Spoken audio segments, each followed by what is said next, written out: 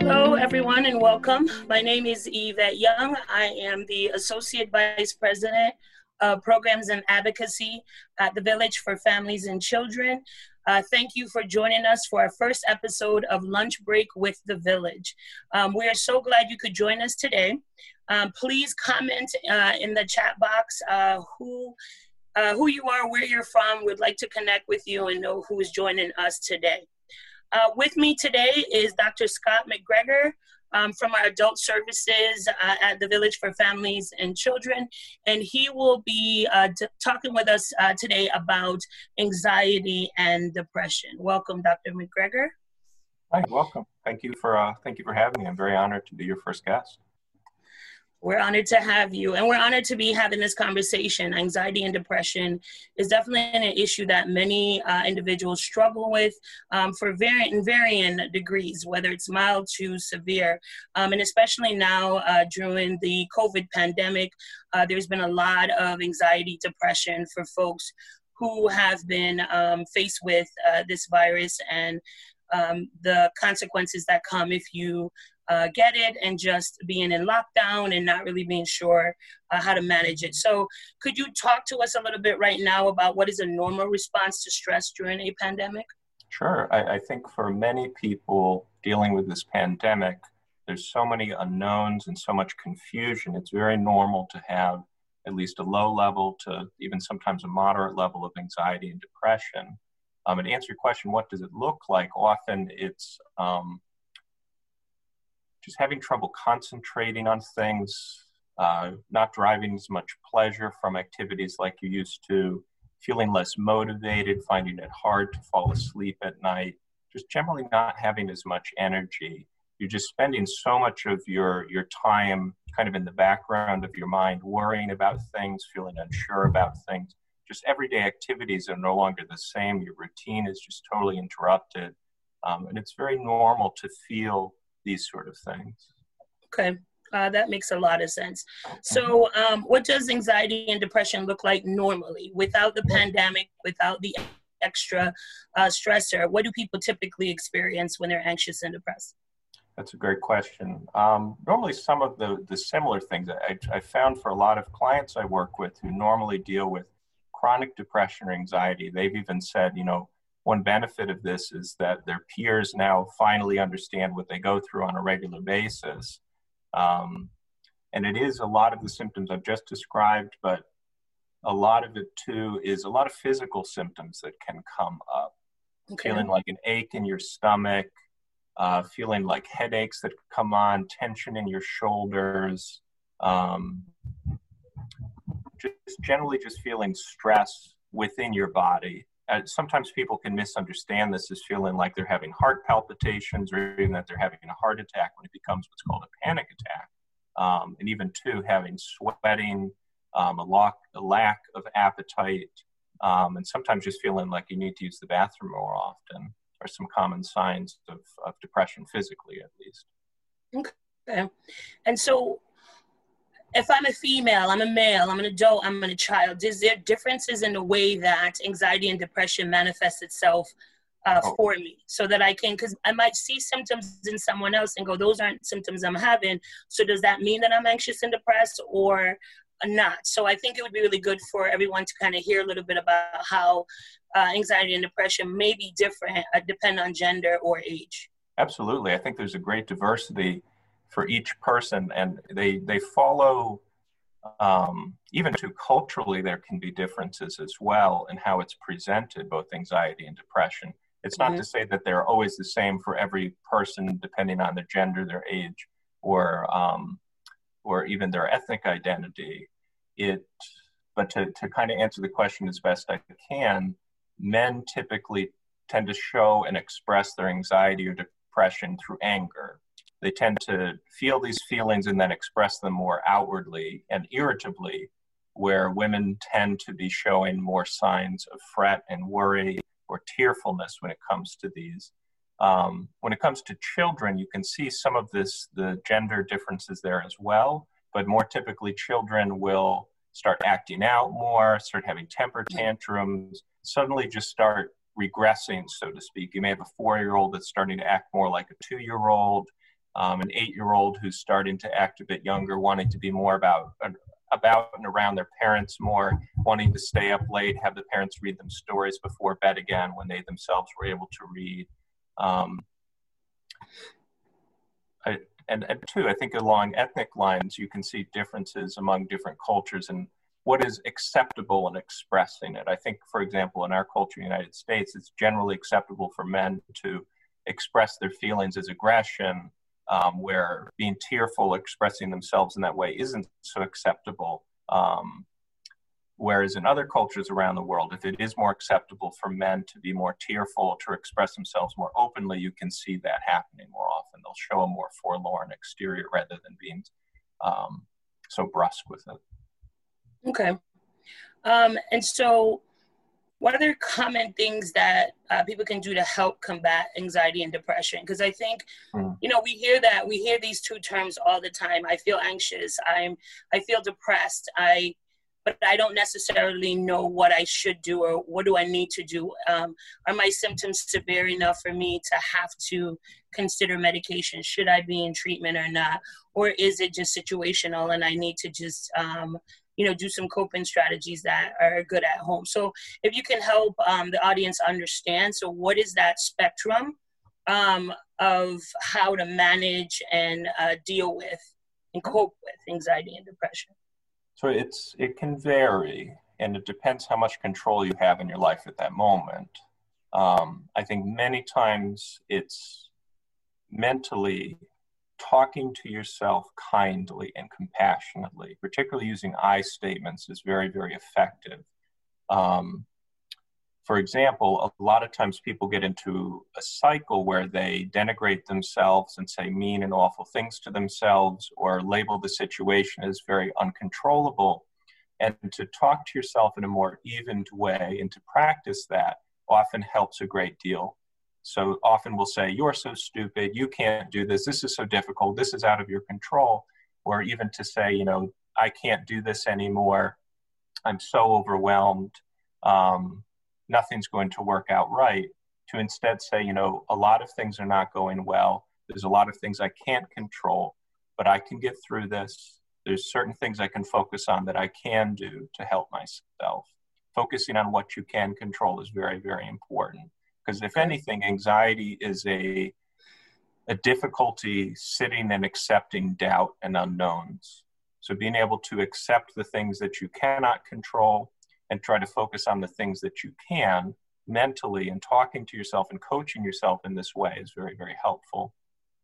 Talking to other people who can help coach you in this way, supportive others, whether it be church community members, family members, friends, is very, very valuable to do this, because many times we can coach others, but we lose the ability to do it ourselves. I think in terms of depression is often a sign that the relationships we are in are not working, or that the world around us, we just feel like we're banging our head against the wall and we feel like giving up. So finding ways to reconnect with people that you perhaps have missed out on before, trying to make changes in those relationships or finding new ones. But generally too, as we've talked about, both of these can have a physical aspect. So keeping yourself busy, trying to get some exercise, going outside yourself in some healthy ways, walking around the neighborhood, even if it is wearing a mask, or walking laps in a part of your house can be helpful. Keeping care of yourself nutritionally as best that you can. I know a lot of people feel compelled to overeat during times like this. Trying to limit that and trying to eat more nutritionally balanced meals, trying to set a schedule for yourself to go to bed on times.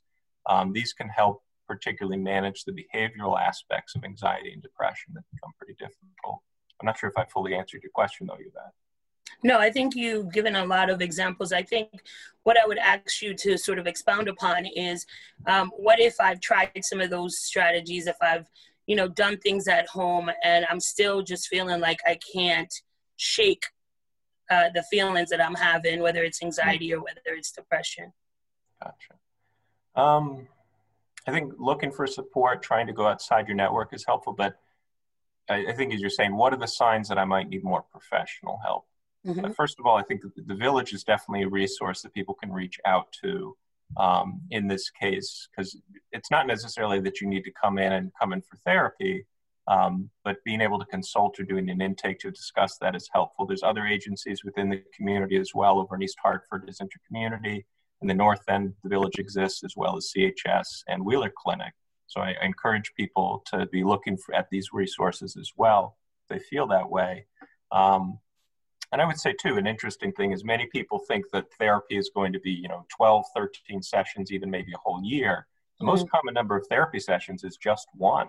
Many times it's people just learning some additional coping skills, or just realizing, that there's some changes that they need to make in their life that they've been putting off that they can better handle on their own. They just needed to consult with someone. The second most common number of therapy sessions is 3. People identify a goal early on, they work with the therapist, and they're able to knock it out in a pretty short period of time. What are the signs, though, is when you just feel so stuck, when you've tried to work with other people and you haven't gotten anywhere, when you're struggling to get out of bed for days at a time, when your anxiety is so bad that you're having panic attacks, where it feels like you're just out of control, almost like you're having a heart attack as a result. Those are definitely clear signs to come in. But if you just feel stuck, if you need someone to talk to, I think those are times to reach out. Because as we said, it's not an absolutely full or lifelong commitment to seek therapy. It can be something tremendously brief, as it often is for many of our clients. Okay. As we continue our conversation, I just want for anyone that has just joined us to let you know that we are going to be taking questions from the audience. So if you have a question that you'd like to ask, if there are topic areas you want to have Dr. Greger focus more on, please let us know so that we can create some space and time for your questions, because we really do want this to be a helpful presentation so that you can walk away with some strategies of what to do if you are struggling with anxiety, depression, or of someone who is currently struggling. So Dr. Greger, so we've sort of gone through the conversation about what is anxiety and depression and, sort of the signs to look out for. We're living through a pandemic that has been very, very scary. People's lives have been lost as a result of it. We're trying to figure out how do we get back to what a norm is. And you mentioned the issue of control. And I think right now, there is a sense of loss of control for many people, not having the ability to make the decision about when can I leave my house? Can I leave my home safely or not? Am I going to be okay if I do go back out in the world? Will I get sick? What will result out of that? So I think with this pandemic, there's definitely folks who may not have struggled with anxiety before, might be feeling symptoms, and you talked about some of the more milder symptoms. But can you speak to that particular presentation? If you're not someone who has necessarily struggled in this area before, but you're having some of the symptoms you mentioned, what would you say to those individuals to kind of help them figure out what would be next for them in this journey? So let me clarify your question first before going further. Are you saying what sort of skills would be helpful for these individuals, or what sort of resources would be helpful? I think skills, resources, but I also think this idea of, so is this normal or not? Should I be feeling this way? Does it mean that, I have a DSM-4 classification now because I feel some of the symptoms that you're mentioning? In light of what we're all dealing with as a society, how do you talk to people about, how do you sit with that feeling without thinking that there's something severely wrong with you? I understand better now. It's such a great question, too, because when you haven't dealt with much anxiety and depression in your life, you may have had some sadness when a family member has passed, or you've been nervous about a test or a job. Those feel so normal and natural at times because they're a natural part of life. And a pandemic does not happen very often. This is something that perhaps happens to this extent, perhaps at best once every 100 years. It's incredibly normal to be feeling some level of anxiety and depression going through something like this. It's a time of such uncertainty and to some degree danger in exiting your home or even having things enter your home, that so many people feel scared, so many people feel anxious. And when you have a situation like this, it is absolutely not, would be considered a chronic mental health issue or something that is diagnosed as, specific depression or anxiety in the DSM. One big thing that the field of psychology looks at is, well, what else is going on in someone's life when they're experiencing these things? Because you wouldn't diagnose someone who is grieving the loss of a loved one with depression unless it was chronic and ongoing, far, far beyond the normal process of grief. Nor would you diagnose someone who's anxious about a test or anxious about getting a job, so long as they can continue to take that test or go for that job. But I think that metric is a good way to look at it. Is the anxiety or depression that you're experiencing as a result of this pandemic interfering greatly with your ability to function? Mm-hmm. If it gets to the point where you feel like, I just can't function, I can't go through, even if I take breaks, I just feel so stuck, that may be at the point where it becomes its own diagnosis. Okay. Sometimes we call this like an adjustment disorder, which means like you're struggling to adjust to something that is quite difficult, and it, in some cases, is expected but unexpected as well. And if it goes on for longer periods of time and becomes very chronic, then perhaps we might diagnose that as its own distinct depression or anxiety. But I think to your question, it's very valid that people are afraid of the stigma related to this. They're afraid of coming forward and saying they're struggling with depression and anxiety, even though it's probably the most normal thing to be feeling right now, because they don't want to feel like I have this chronic mental illness, when exactly. They probably don't. So quickly, we have two questions that have come up. One is because, as clinicians and mental health workers, we tend to use acronyms a lot and other folks don't know what they mean. So I said DSM diagnosis, and someone is going, what is the DSM? Like, what does that mean? So the DSM, the DSM it stands for the Diagnostic and Statistical Manual of Mental Health Disorders. It's created by the American Psychiatric Association, and they revise it every, I want to say 7 to 10 years, somewhere in that range. And we're currently on the 5th edition of it, DSM-5. Yeah. So when Yvette was asking earlier about a DSM diagnosis, she was saying a diagnosis specific to that manual. Thank you. So the next question we have is, other than COVID, what do you see are the most prevalent or common contributing factors to youth anxiety in the North Central region? I.e. school schedule, workload, social life, etc. That's so hard to answer, because I think that changes with time. And I know this gets into another issue we have planned to do in these series with another participant. But currently, I would say just dealing with the police brutality and white supremacy issues that have been going on, I think particularly for people of color, it's tremendously scary. It's such a confusing and eventful moment.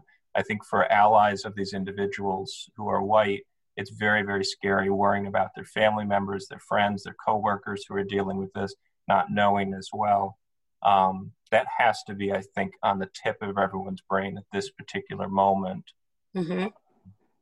But otherwise, I think, as you're saying, for children of all ages, worrying about, I want to see my friends, I want to go back to school, but what will happen in that moment? Will it be the same? What happens if something happens to my friend, my family, my grandparents?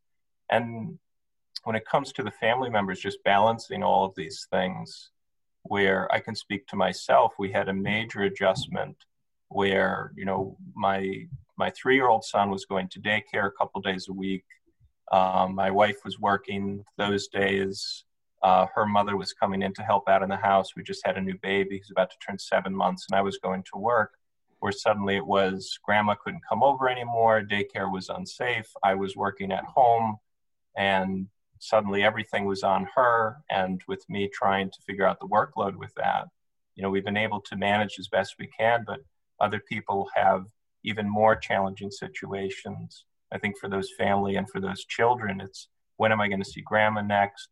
What's going on with this situation? When am I going to see my friends? And I think of all the adults who are trying to get back to work, but also have children that, it's scary to have them go to daycare or go to work. You don't know where this virus is going to be. So the anxiety and the unknown and the lack of control that people are feeling makes feelings of depression, anxiety that much more prevalent in a way that is different than we would normally see from a mental health standpoint of the DSM. Okay. So we have another question that just came in. This individual said, I'm worried how, especially young children, how they will do without the socializing in school with their teachers and friends. So, there is a diagnosis of social anxiety disorder, right? But I think in this case, it's not about the need or want not to socialize, which is really sort of the underlying criteria for social anxiety disorder. But this idea that how do I connect? How do I learn to interact with my friends and my classmates? And even for adults, it's the same question, my colleagues, etc. So any thoughts or ideas you have around how to help children deal with this isolation that they're experiencing right now? Absolutely. I think, first of all, that is a common concern of many parents. I think it will have an effect on their socialization to some extent. The interesting thing, though, is it will affect just about all of them. So I think, from a research perspective, it will be interesting longitudinally to be looking at children of these ages living in the time of Corona compared to children afterwards.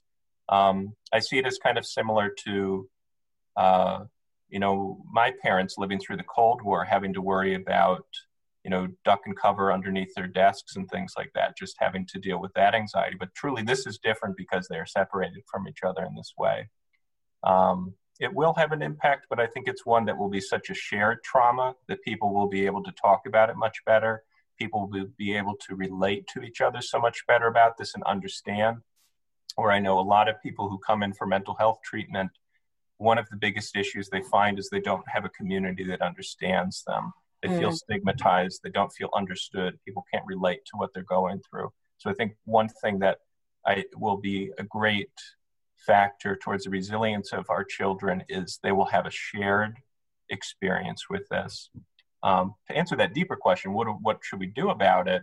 I think trying to get them to socialize in ways that you can, playing with them more within the house, trying to set up through telecommunication, whether it be FaceTime or Zoom or Skype, with family members so that they can see them, their peers, so that for younger children, they can do parallel play, for older children that they can try to interact in this way and socialize.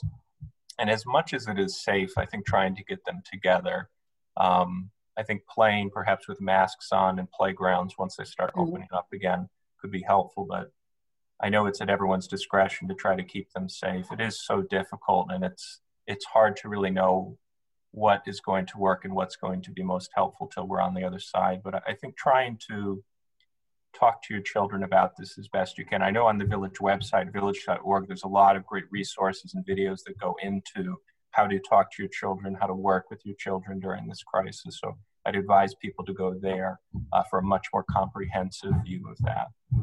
Okay.